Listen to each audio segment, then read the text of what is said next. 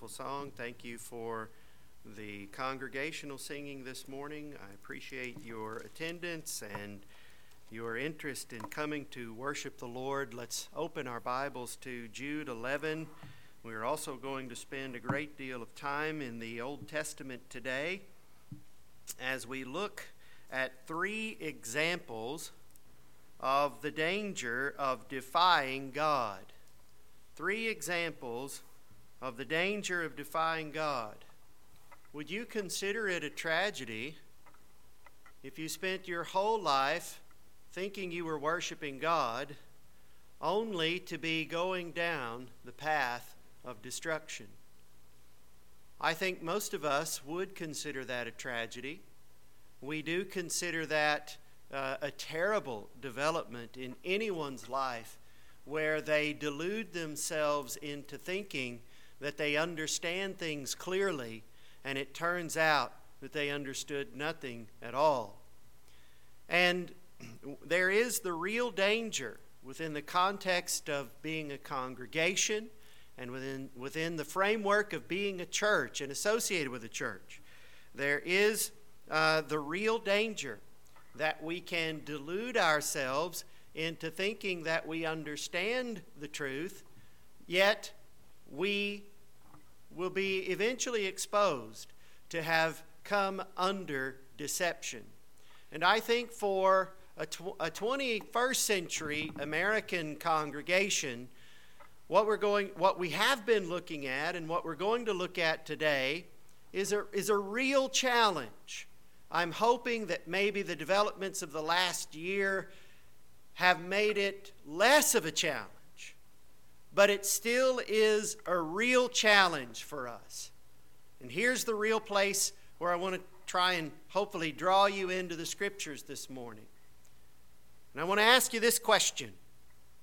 Are you bored with being biblical?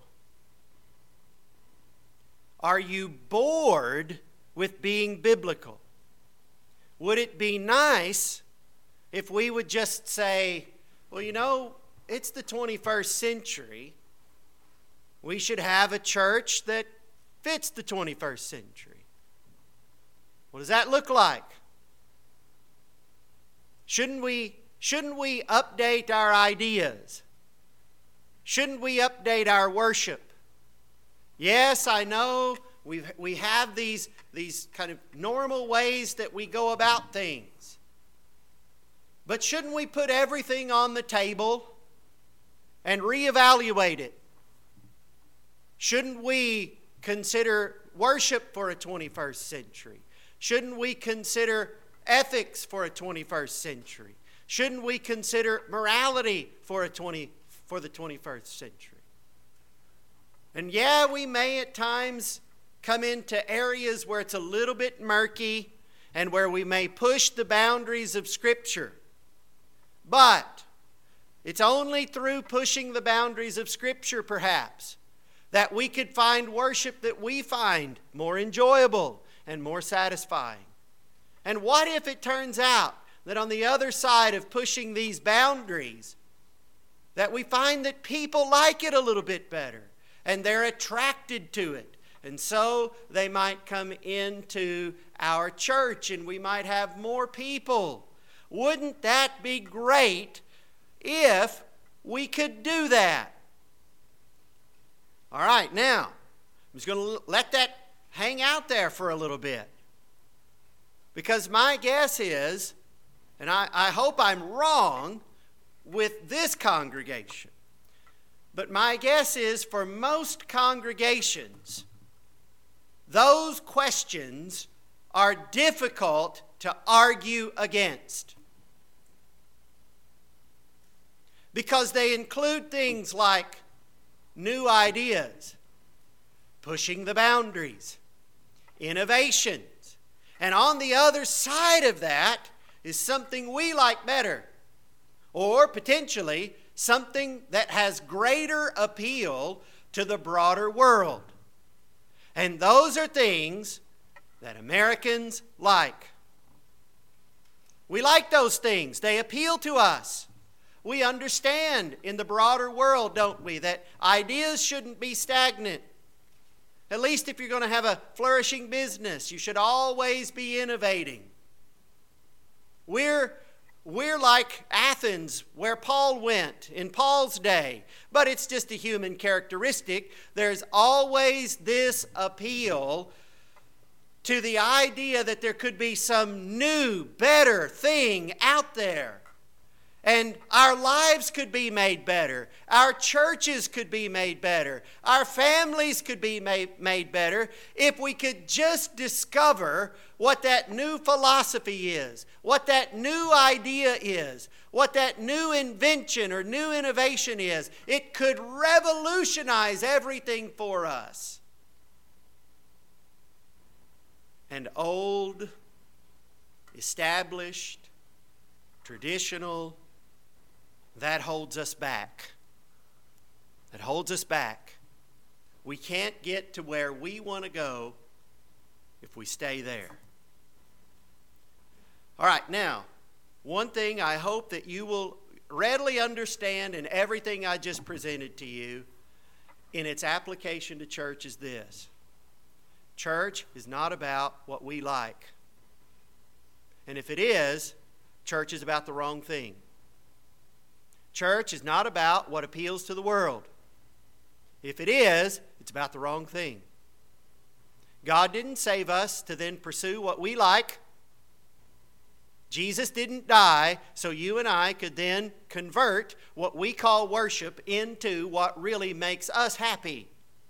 The Bible is consistent on this key point. Any proper understanding of God leads us to acknowledge His authority and to live within the framework and boundaries that God has established for us. And guess what? Those have never changed. Those have never changed. They existed in the Garden of Eden. The Bible reveals them now. They're always the same. There's nothing new about you and me. And if you're unclear on that point, I refer you to the entirety of the book of Ecclesiastes. There's nothing new about us. There may be something new about the technology we have. There may be something new about the forms and modes of dress that we use. Other than that, a human being is a human being, and that's been true since the fall of Adam and Eve till now.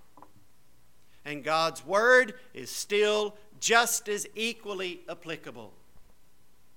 And the people who present a danger to us and who present a danger to the integrity of the Word of God are the people who say, well, we ought to do something different. We ought to do something new. I know what God has said, but that doesn't apply to me. It doesn't apply to us. There's something that we want to try different, no matter what God has said. And inherent in that attitude is a rejection of the authority of God and the authority of His Word. We fall for the deception that, and this is a societal problem, we currently fall for the deception that the observance that there are other possibilities about how to live, about how to worship, about how to be governed, about how to define marriage, about how to define a family, or even about the way people think that you can go to heaven when you die. We fall for the deception that observing the existence of other possibilities equates to the irrelevance of what God has said to be true. No. The power to observe that other people live in other ways, or that there are other ways to give definitions, has no bearing at all on what the truth is. False doctrine challenges God's exclusive claim to be the source of all genuine authority and truth. And we're going to look at 3 biblical examples this morning of people who defied the authority of God and who wanted to do things in a different way for their own reasons. And these 3 examples serve as a permanent warning to us that defying God leads to our own destruction. So, let's look at Jude 11.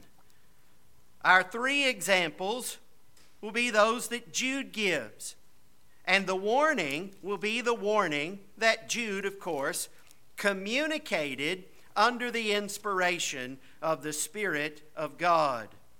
So, Jude writes in verse 11, "Woe unto them, for they have gone in the way of Cain, and ran greedily after the error of Balaam for reward, and perished in the gainsaying of Korah." Now, Jude, of course, has presented the false teachers in a way that's similar to the error of Satan, that's similar to the behavioral and sexual errors that were present among the people of Israel as they traveled in the wilderness out of Egypt, and among the people who occupied the cities of Sodom and Gomorrah and those that surrounded them.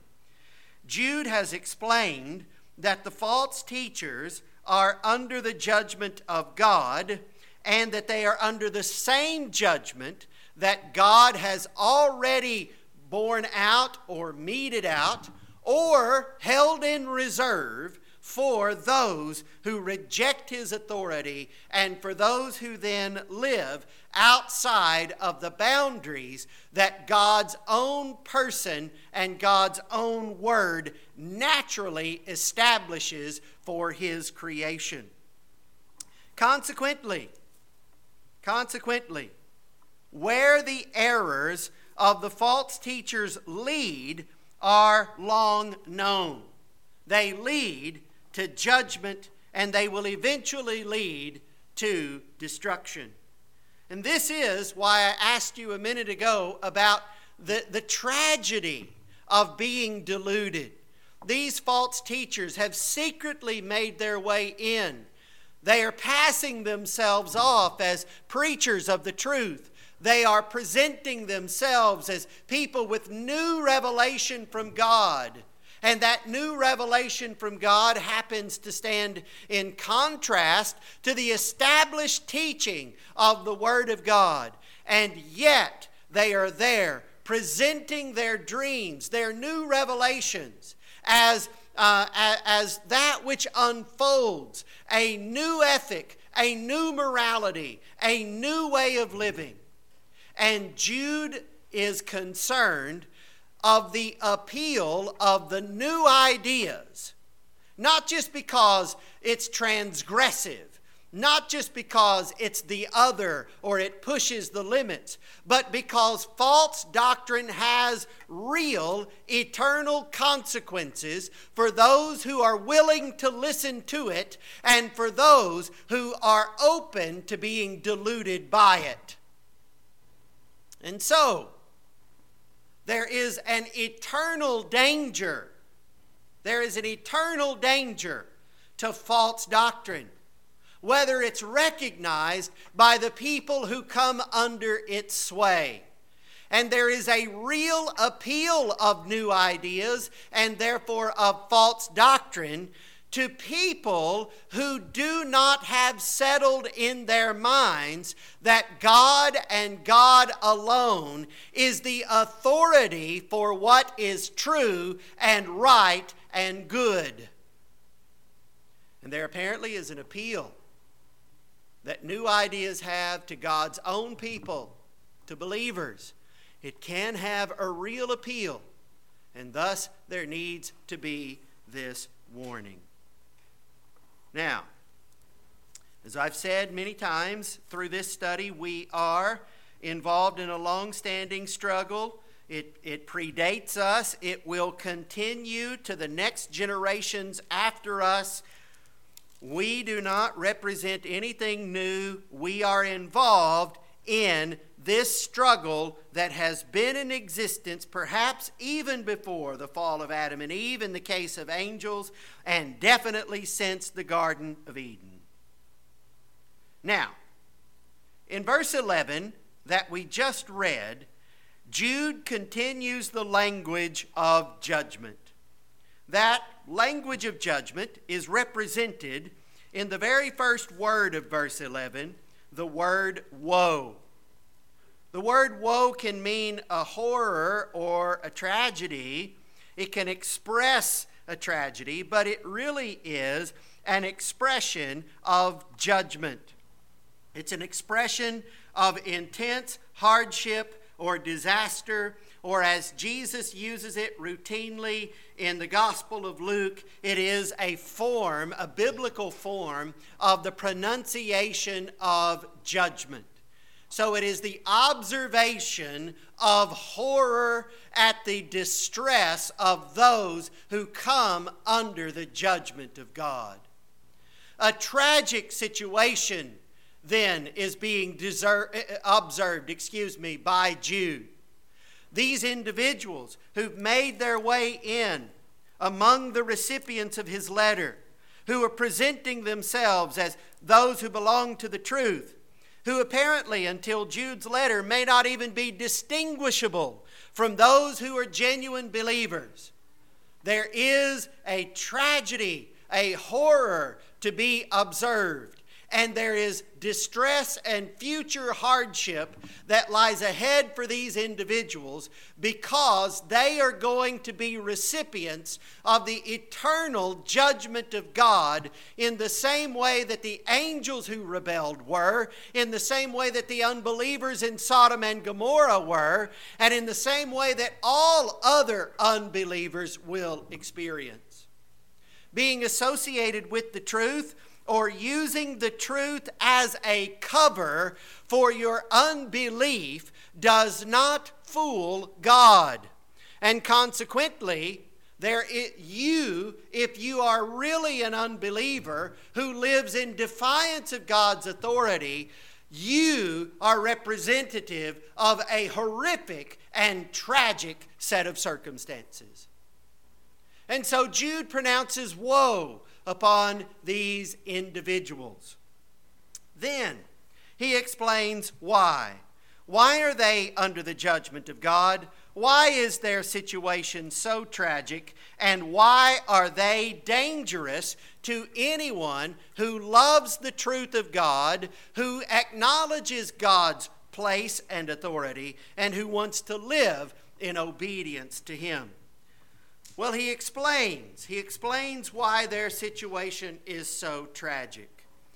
And we have three biblical examples that follow that illustrate their error of both thinking and action and their error of judgment. And so Jude begins with Cain. Cain serves as a consistent biblical example of jealousy and defiance leading to murder.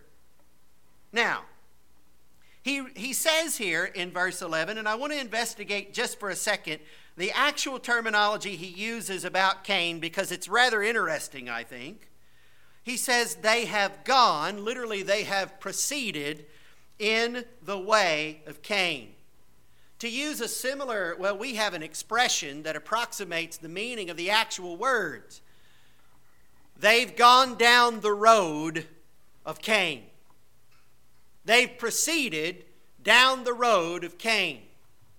Now, the word way in Scripture, whether Old Testament or New Testament, it comes from the Hebrew word derek, that means road, or the Greek word hodos, from which we get like your odometer in your vehicle. It's just the word for a road, a path. So an odometer measures the road. It measures the path that you've gone down. The terminology refers to the physical structure of a road that you can observe, but whether Old or New Testament, the word way is used in a figurative sense, extending from the literal meaning. And it refers to a mode of life, a way of behavior. Now, we generally associate Cain with a single act. But here, Jude is extending our thinking about Cain beyond a single act.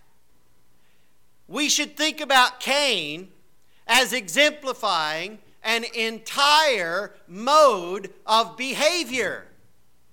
There is something about Cain's way of living, his view, his theological viewpoint, the way he lived his life. There is something about Cain that is exemplary of a mode of lifestyle.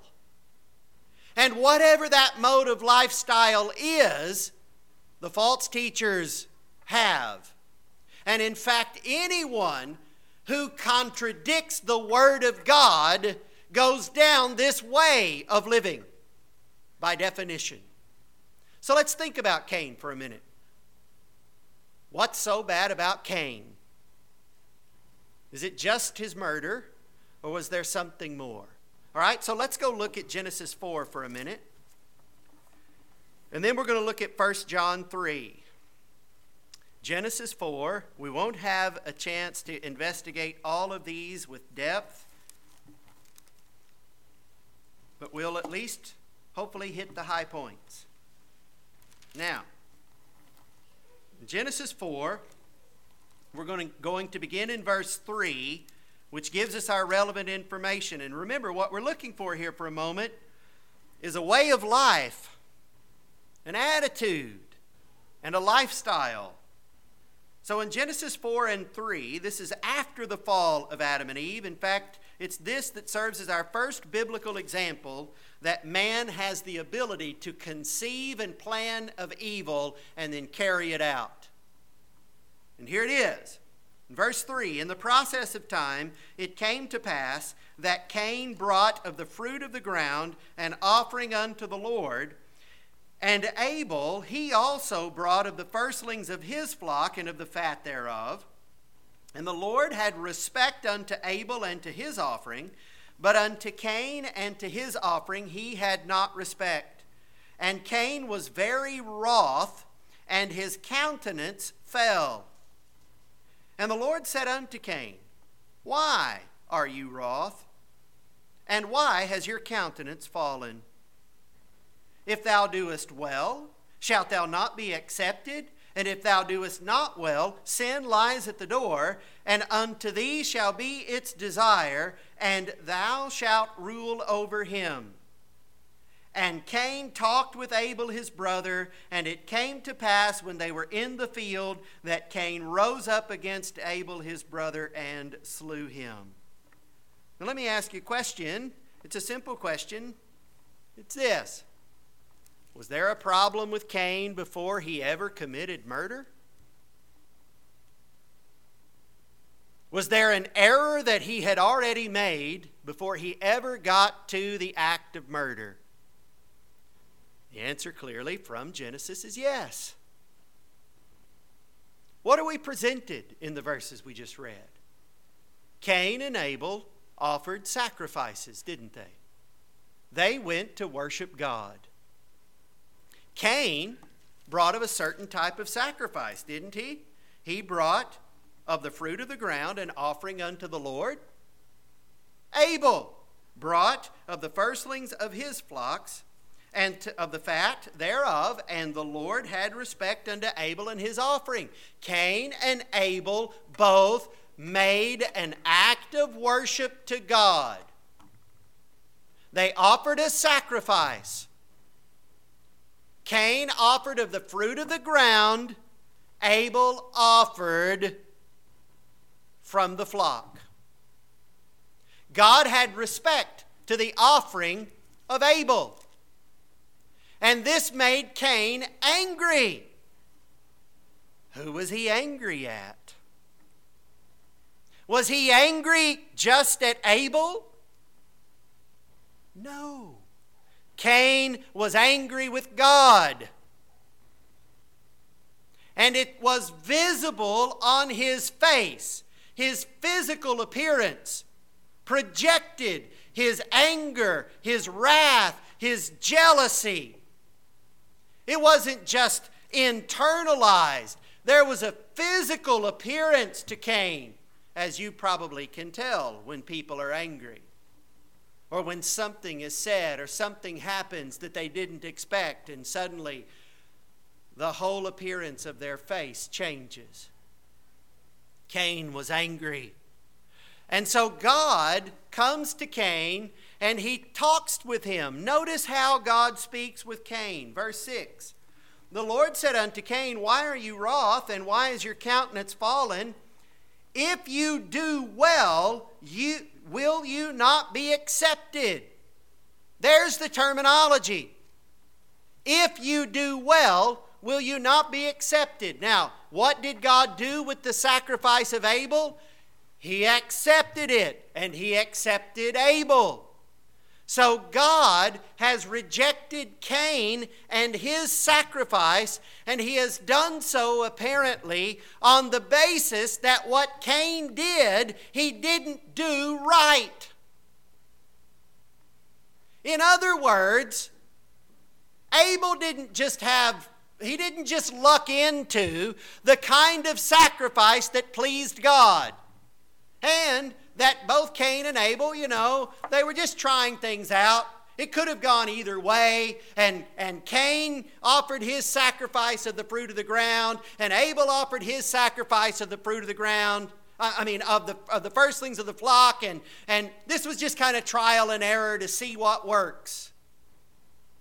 This was not going on at all. Cain knew full well what type of sacrifice God wanted. And Cain purposely didn't offer that kind of sacrifice. In fact, in the letter of Hebrews, in Hebrews chapter 11, we're told that by faith, Abel offered a more acceptable sacrifice to God than Cain. In other words, what Cain did in Genesis 4 was the product and manifestation of his unbelief. And so he acted out in defiance of God. It is a defiance of God that would see its way all the way to the murder of Abel. He knew what the boundaries were. He knew what right was, and God told him so.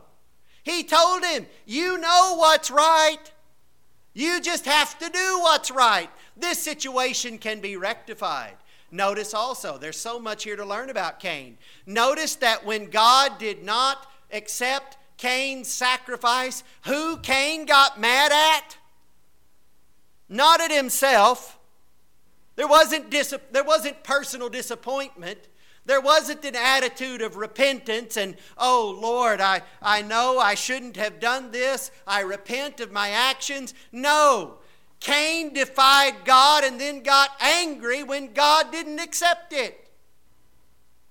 He was trying to impose his own view of things upon God. And it didn't work. And so he got angry at God for his own personal defiance of God. This should sound, like everyday life to you anymore. This isn't all that revolutionary. It's the way we live now. People are dissatisfied with the Bible. They're dissatisfied with the idea of the authority of God. They want to live in a different way. They want to do different things. And it angers them to tell them that God won't just accept anything. That while it may be true, you can live and worship in a different way, it will not make the way you live, the way you worship, right. If you want to live right, if you want to worship right, if you want to believe right, if you want to understand right, you must come to God on God's terms. And genuine believers want to do that. Unbelievers are perfectly content to pretend to do that. Now, let's look at the further act of defiance real quickly. Look at 1 John 3. I hope you held your place there. 1 John 3, Cain is used as an example by the Apostle John of the opposite of brotherly love. The discussion is much deeper, but I want you to see the defiance in the murder of Abel. This is shocking terminology. Verse 12, not as Cain, who was of that wicked one. Now, see, he's satanic, he's of the devil, and slew his brother. And wherefore slew he him? Because his own works were evil, and his brother's righteous. Now, what's interesting here is the terminology that John uses for slay. The word that's translated slew, if you're looking along at the King James Version, maybe it's translated as kill or murder in the version you're looking at. It is a very strong Greek word that refers to the slitting of the throat of an animal in sacrifice. In other words, what John is contending is this. When God came to Cain and said, if you do well, will you not be accepted? Rather than repenting and doing what he knew what was right, Cain continued in his defiance of God and said, fine, you want a blood sacrifice? I will give you one. And it's not going to be of a goat or of a lamb. If you want a sacrifice, I'll slit the throat of my brother. It wasn't just that he murdered Abel. He murdered Abel as an act of defying what he knew God wanted.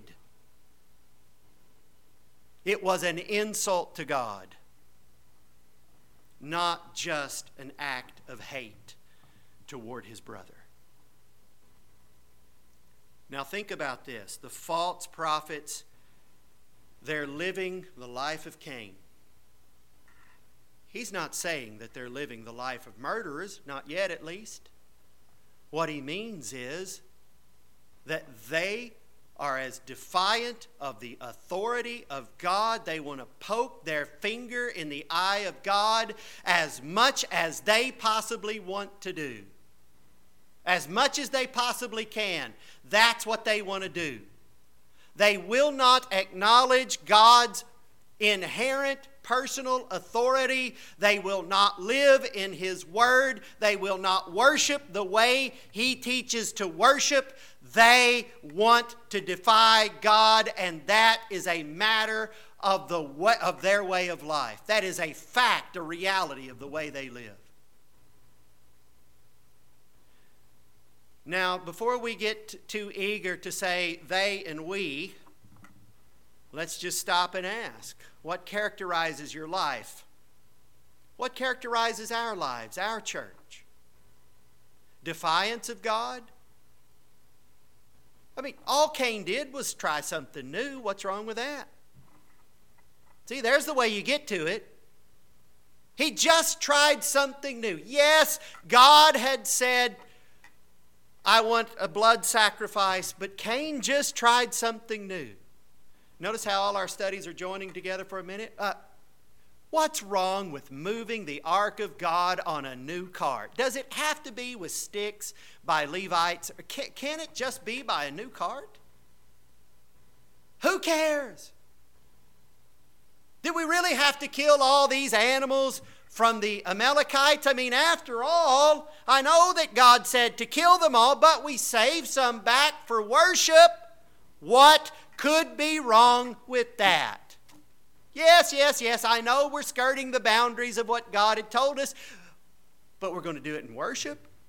We're going to do it in his name. It's not like Cain said, after all, I'm not going to worship you at all.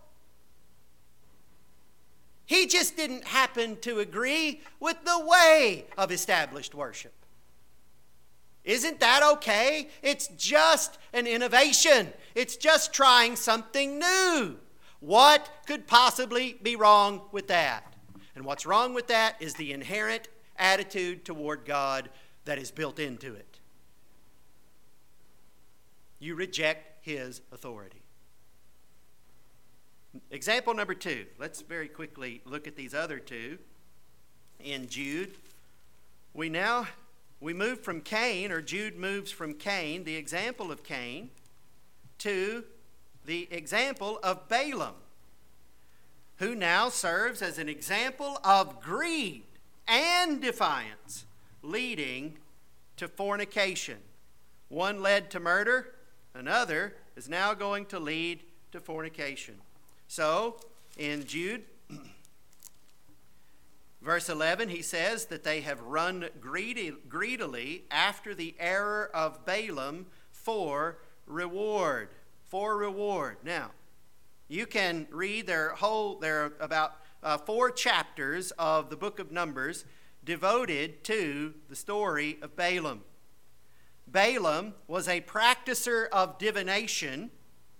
He was a practicer of divination that was hired by the Midianite kings to pronounce a divine curse upon the people of Israel as they made their way into the promised land. Balaam was specifically told by the Lord, who intervened on behalf of the people Israel, he was specifically told by the Lord that he could not pronounce a curse upon his people. Balaam wanted the money. And so while he could not defy God outright, what he did instead was teach Balak how he could cause God to become angry with the people Israel. Balaam was motivated by greed, which is what Jude focuses upon here, where he says they ran greedily after the error or the deception of Balaam for reward. The word reward means pay. What he intends to say is that the false teachers, like Balaam, are motivated to defy God in hopes of gaining money. So, as the writer of Numbers in Numbers 31 and 16 observes, as Moses spoke to the people of Israel, he says this about Balaam. He says that on Balaam's advice, he caused the people of Israel to act treacherously against the Lord in the incident of Peor, and so the plague came among the congregation of the Lord. What did he do? Balaam taught the Midianites to send their young ladies among the people of Israel and to intermarry with them. And the people of Israel went out because of their interest in fornication, and they began worshiping the Baals. He did all of this for the pay. Thirdly, and lastly, we have the example of Korah. Yet again, defiance leading to destruction. Now, the story of Korah we should take a look at very quickly. I know we're at the end of our time, but we've got just enough time to look at it. I do want to spend some time looking at it because it's briefer. If you'll look in Numbers with me now, the book of Numbers, chapter 16.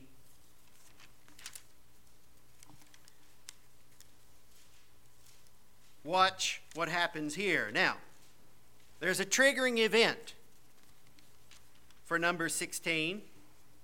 And that event is that a man has just been put to death. He's been stoned to death for defying the law of God about gathering sticks on the Sabbath day. And this is going to cause a furor among some within Israel. and there's going to be questions about Moses and Aaron's priestly authority. So in Numbers 16 we read, "Now Korah, the son of Izhar, the son of Kohath, the son of Levi, and Dathan and Abiram, the sons of Eliab, and On, the sons of Peleth, sons of Reuben, took men," that is, they brought a group of individuals, "and they rose up before Moses with certain of the children of Israel, 250 princes of the assembly, famous," that is, well known in the congregation, "men of renown. And they gathered themselves together against Moses and Aaron, and said unto them, You take too much upon you, seeing all the congregation are holy, every one of them, and the Lord is among them. Wherefore then lift you up yourselves above the congregation of the Lord. And when Moses heard it, he fell upon his face." Now what's going on here?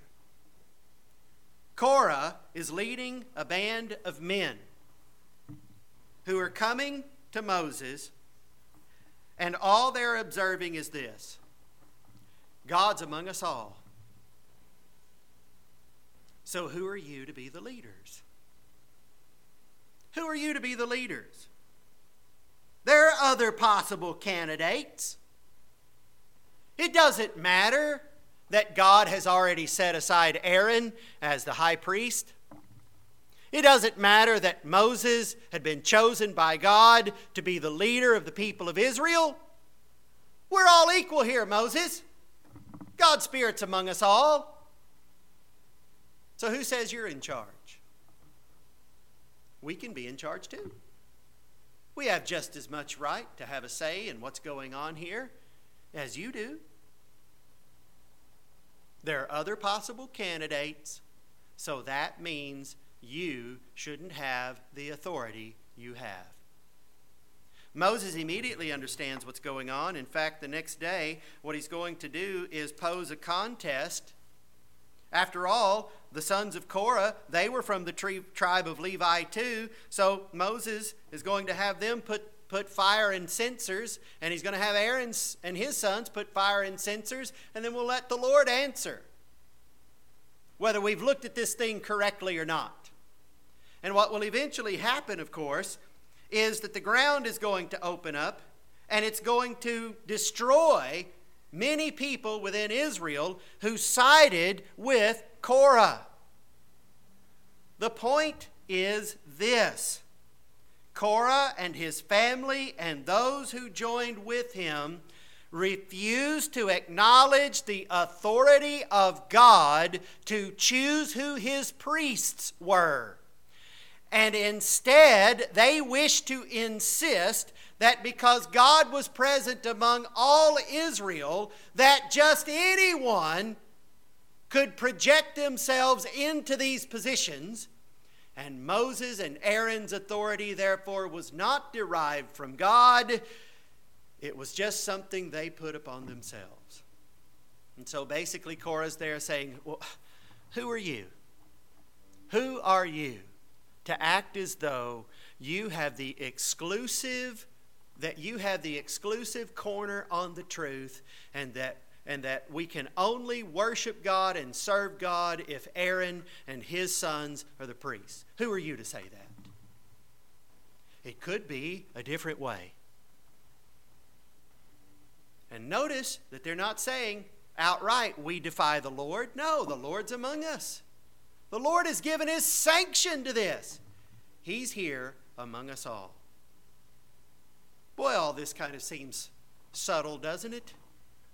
When we look at the events, it does strike us over the head as outright, but generally speaking, we might be inclined to say, well, this seems all kind of trivial. I mean, they're arguing over who's in charge. Cain just wanted to try out a new way of sacrifice. Balaam, he just wanted to get paid. What could be wrong with that? But it's what all of these motivations, all of these different things are masks for what was really at stake with the three examples given.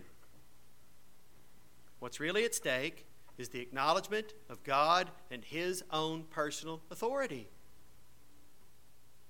There may be other ways of doing things, but if they are outside the boundaries of the Word of God, they aren't right. The only way to do what's right, whether it's what we believe on salvation, what worship is, what our practices are, what our doctrines are, the way we live our lives, the only way to do it right is to do it within the bounds of God that God has set. And it requires a healthy understanding of God's person in order to be willing to live that way. An unhealthy view of God will let the thought worm its way into your head. I don't have to pay attention to what God says here. I can do something else. I can try something else. Are we a people that live under God's authority? Or are we only a people who pretend to do so while we really seek to serve our own purposes and our own interests?